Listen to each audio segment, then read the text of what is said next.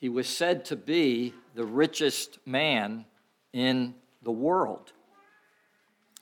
And those of us who are older perhaps remember when the weekly income of some of the oil sheiks ran into the millions of dollars.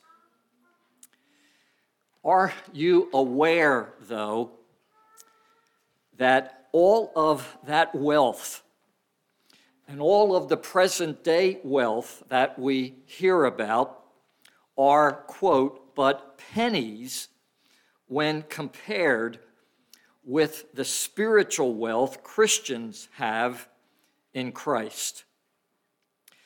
Paul tells us in our passage of today that we have been given every spiritual blessing in the Lord Jesus.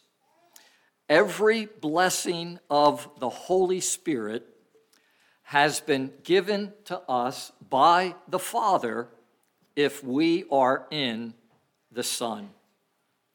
No blessing has been withheld from us. In the 12 verses of Ephesians 1 under consideration this morning, which, by the way, constitute one long, and someone has said complex, and I will say loaded, one long and loaded sentence in the original Greek. Paul names some of the blessings that make up our vast spiritual wealth. For the knowledge and appreciation of our wealth, and for the worship of the God who has given us this wealth, we will look at 3 of the blessings Paul names in Ephesians 1, verses 3 through 14. Let us first, though, pray. Heavenly Father, help us to understand, help us to see, help us to rejoice in the riches that we have as your children. But all of that, Heavenly Father, to the praise of your glory and the praise of Jesus Christ and the Holy Spirit as well. In Jesus' name, amen. The first blessing Paul names for us is found in verses 4 through 6 of Ephesians 1. And that blessing is, we have been chosen by the Father. Notice with me the words of verses 4 through 6 once again. For he, meaning the Father, chose us in him, meaning Christ, before the creation of the world, to be holy and blameless in his sight. In love, he predestined us to be adopted as sons through Jesus Christ, in accordance with his pleasure and will, to the praise of his glorious grace. My friends, we are believers. We are Christians because the Father has chosen us to be so. We, remember, are conceived and born dead in transgressions and sins. We are conceived and born powerless to do anything that is spiritually good. Romans chapter 3 says, there is no one who seeks God. All have turned away. There is no one who does good, not even one. But we believe in the Lord Jesus Christ.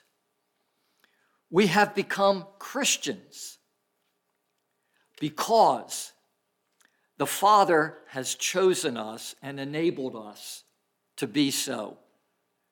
In love, before the creation of the world, and in accordance with his good pleasure and will, the Father graciously elected us to be his children. As I've said in the past, I know that this biblical doctrine of election is hard for some, for many to embrace and rejoice in. Instead of seeing it as the wonderful blessing that it is, many see it as something awful. I read about a young man who had this experience with election while he was attending one of our PCA churches. He said, "When I first started to learn Reformed doctrine, I rebelled against it. It went against much of what I had been taught to believe. The experience was gut-wrenching, and I almost stopped going to my church." But listen, not only does the Word of God here in Ephesians 1 say that God has chosen us to be Christians, that God has predestined us to be his children, but in John 15, we read from the lips of our Lord Jesus, "You did not choose me, but I chose you." And in 1 Peter 1, we find the words that we are God's elect, ones who have been chosen of God. The entire Bible declares that our salvation begins with God and not with us. We are described as sheep going astray, ever going astray. But God in eternity decided to seek us out in time and save us. First of all, Paul tells us in reference to our vast wealth that we have been chosen by the Father. I have a friend by the name of Mike. And a number of years ago, when Mike went on a business trip, he took some reading with him. And the reading was about the doctrine of election. Mike said that one night, at the end of his workday, he was sitting up in bed in his hotel room, and as he read, he became convicted of this biblical truth. And he immediately got out of bed and dropped to his knees at the side of his bed. And he worshiped God for choosing him. Have you ever dropped to your knees and worshiped God for choosing you to be his? Oh God, why was I made to hear your voice and enter while there is room, when thousands make a wretched choice and rather starve than come? do you thank and praise God for this portion of wealth that is yours as a believer? When God does something, he does it with a purpose in mind. Briefly, notice with me from verses 4 through 6 what part of God's purpose was in electing us. A, God chose us to make us holy. I think that means here that God chose us to make us his. Verse 4, for he chose us in him before the creation of the world to be holy. The word holy carries with it the idea of being set apart for God.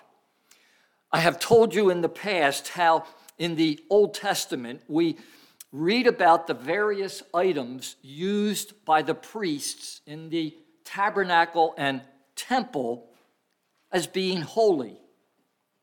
That means they were set apart for God and his service. Again, then, God chose us, to set us apart to be his special people. First Peter, we are a holy nation, a people belonging to God. Once we were not a people, but now we are the people of God. We are God's own possession among all the peoples of the earth. That's behind God's election. B, God chose us to make us blameless in his sight. He elected us in order to cleanse us of all our sins, to declare us not guilty before him, and to enable us to live righteous lives for him. Verse 4 once more, for he chose us in him before the creation of the world to be holy and blameless in his sight.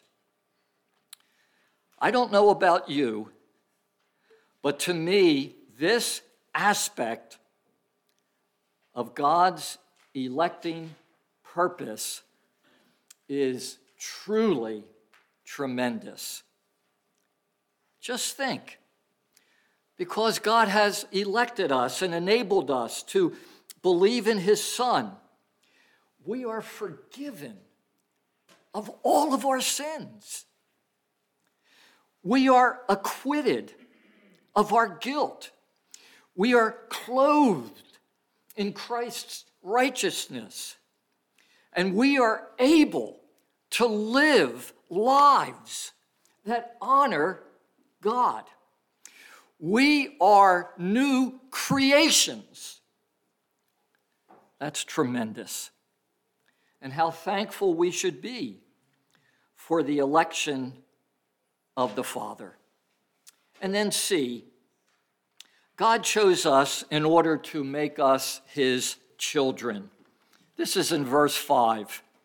In love, he predestined us to be adopted as his sons through Jesus Christ. Dr. John Stott has written, when people ask the speculative question, why God went ahead with the creation, when he knew that it would be followed by the fall, one answer we can tentatively give is, he destined us for a higher dignity than even creation would bestow on us. He intended to make us sons and daughters of his family. And so we read in 1 John 3, verse 1, how great is the love the Father has lavished on us, that we should be called children of God. And that is what we are. God has chosen us to be adopted as his sons and daughters. Well, that's enough time, I think, to spend on point one. Let me say again, the first blessing, and it's interesting to me that this is the very first blessing that Paul brings up out of all the blessings he could have put down. The first blessing that Paul names in Ephesians 1 in telling us of our great wealth is we have been chosen by the Father. The second blessing of Paul that we will focus on in Ephesians 1 is found in verses 7 through 12 of our passage. And it is, we have been redeemed by the Son. I'll just read once again verse 7 for us.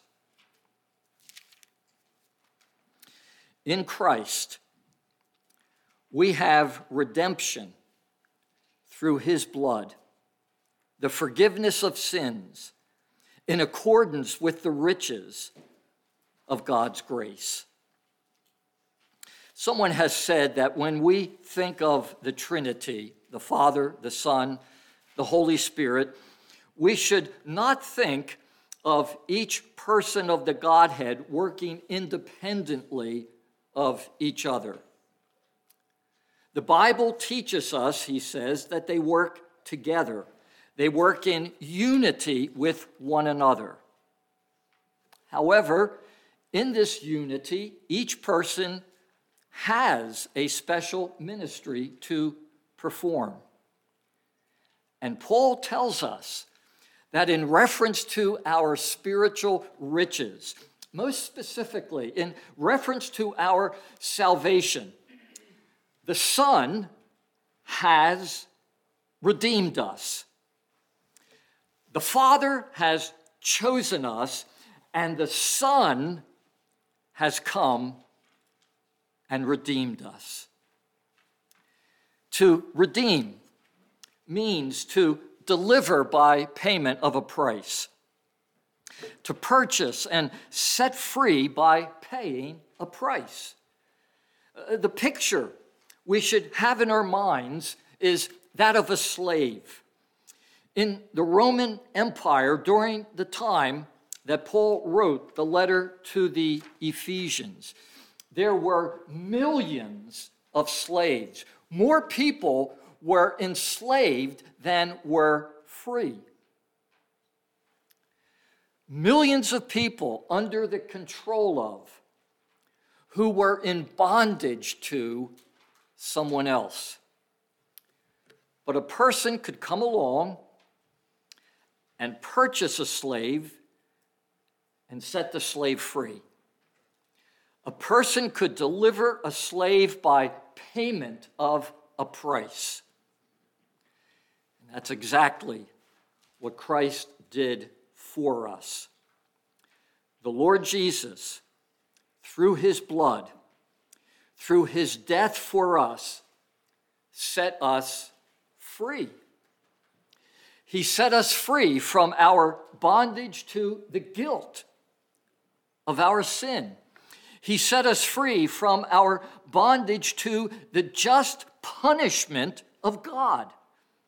He set us free from our bondage to the power of sin in our lives, the tyranny and power of Satan. He paid the price so that we could be released from all of that, released to be God's children. The Father chose us to be his, and the Son redeemed us to bring that about. I read about a man who, on his way to work each day would pass a farm. And on the farm, there was a horse. And he could see that the horse was being mistreated. He knew enough about horses that he could see that this was happening. The man decided to do something about the horse. He went to the owner. He paid a price for the horse. And he set the horse free from its misery. He set it free to be his. Once again, that's redemption. And that's the second blessing for us to consider from Ephesians 1 this morning. What a wonderful Savior we have. Let me ask you this now. Do you worship Christ for his redemption of you? For paying the price to set you free? Do you worship Christ for giving himself as a ransom for you? What a wonderful Savior we have, and how rich we are as believers. There's something else in verses 7 through 12 that I would like you to notice. It's related to the blessing of Christ's death and our redemption.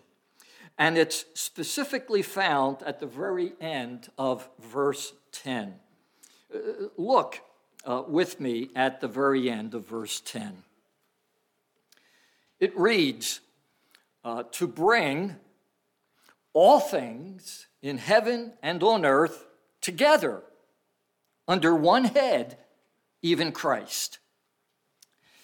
Without trying to say everything that could be said about these words, let me say this. Ever since sin came into the world, someone has pointed out, things have been falling apart. Sin has separated us from God. Sin has separated us from one another. Sin has been tearing things apart. In Christ, however, through the Son's death on the cross, the Father is going to bring about unity. Most specifically now, the Father is going to bring about unity among the redeemed. He is going to gather together all the redeemed and unite them under Christ. The Father is going to take the Christian living and the Christian dead, the redeemed on earth and the redeemed in heaven, and unite us all in Christ. What I'm trying to get across is another aspect of our wealth as Christians is togetherness with other Christians. You and I, you and you, we and they, we who are redeemed are all through Christ united to each other. One day perfectly, but even now, we can experience and enjoy a taste of that. We are now one in Christ. Let me make two applications of what I've just said. Do you have a challenge in your life right now? Do you have a need? Do you have a burden? You have brothers and sisters right here who should be ready to help you. We are united. We are part of the same forever family. You have brothers and sisters in Christ who should be ready to help you. And I remind you that the family that I'm talking about now is an eternal family, as over against our earthly family. Number 2, have you been apart from other Christians? Have you basically been on your own? Are you at a distance in reference to believers in the church? That's not good, and it's not right. We are to experience this oneness, even now. We are not to forsake the experiencing of one another. Chosen by God the Father, set free by Jesus the Son, and then the last blessing of Paul in our sermon is we are sealed by the Holy Spirit. And this is being taken from verses 13 and 14. And you also were included in Christ when you heard the word of truth, the gospel of your salvation. In him, when you believed, you were marked with a seal, the promised Holy Spirit, who is a deposit guaranteeing our inheritance. In my readings, I have come across 4 meanings which are attached to this sealing of the Holy Spirit. Let me give you just one of the meanings. The sealing of the Holy Spirit signifies security or safety. It speaks to us of assurance. It tells us that we will stay God's people, that we will remain God's sons and daughters forever. It says that God guarantees us that he who has begun a good work in us will carry it on to completion. Remember when Christ died and was then buried in the tomb? What did some of the Jewish leaders request of Pilate at that time? They requested that our Lord's tomb be made secure. Pilate agreed. And we read in Matthew 27 that a Roman seal was put on the stone and a guard was posted. Paul, third of all this morning, tells us in reference to our spiritual wealth, we whom the Father has chosen, and we for whom the Son has died, will also be kept secure, sealed by the Holy Spirit. This particular meaning of the sealing of the Holy Spirit is continued by Paul in verse 14 of Ephesians 1. There he writes that the Holy Spirit has been given to Christians as a deposit, guaranteeing our inheritance. In other words, when we became Christians, God gave us the Holy Spirit, and he did so to let us begin experiencing all that is ours in Christ. He did so to let us have a foretaste of our inheritance. And by virtue of the fact that God has given us now a portion of our inheritance in the Holy Spirit, Paul tells us that we are guaranteed that the rest of it will come one of these days. In the reception of the Holy Spirit, we are assured of our inheritance as God's people. When Pat and I bought the house in which we are now living, we made a deposit of money in reference to it. That deposit was the first installment of the purchase price of the house and a guarantee that we would complete the transaction. Just so with the Holy Spirit. In giving the Holy Spirit to us, God is giving us a portion of our future endowment and thereby promising us our final inheritance, the sealing of the Holy Spirit.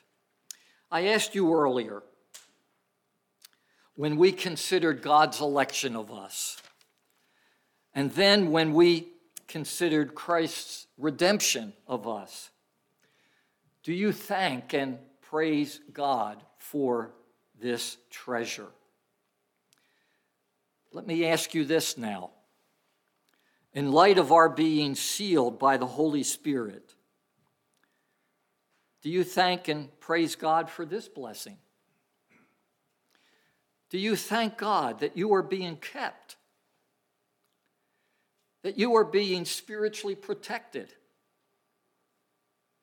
Do you thank God that you are safe in the arms of the Lord Jesus? That you have a foretaste of all that is yours, guaranteeing that you will experience all that is yours. Today, we will celebrate the Lord's Supper. As we do, make it a time when you think about and thank and worship God for these riches that you have. In light of today's message, can you think of anything greater with which to come to the Lord's Supper? We have been chosen by God the Father. We have been set free by God the Son. And we are being kept by God the Holy Spirit. At the Lord's table today, let's make it a time when we think about and thank and worship God for these riches that we have. Let's pray.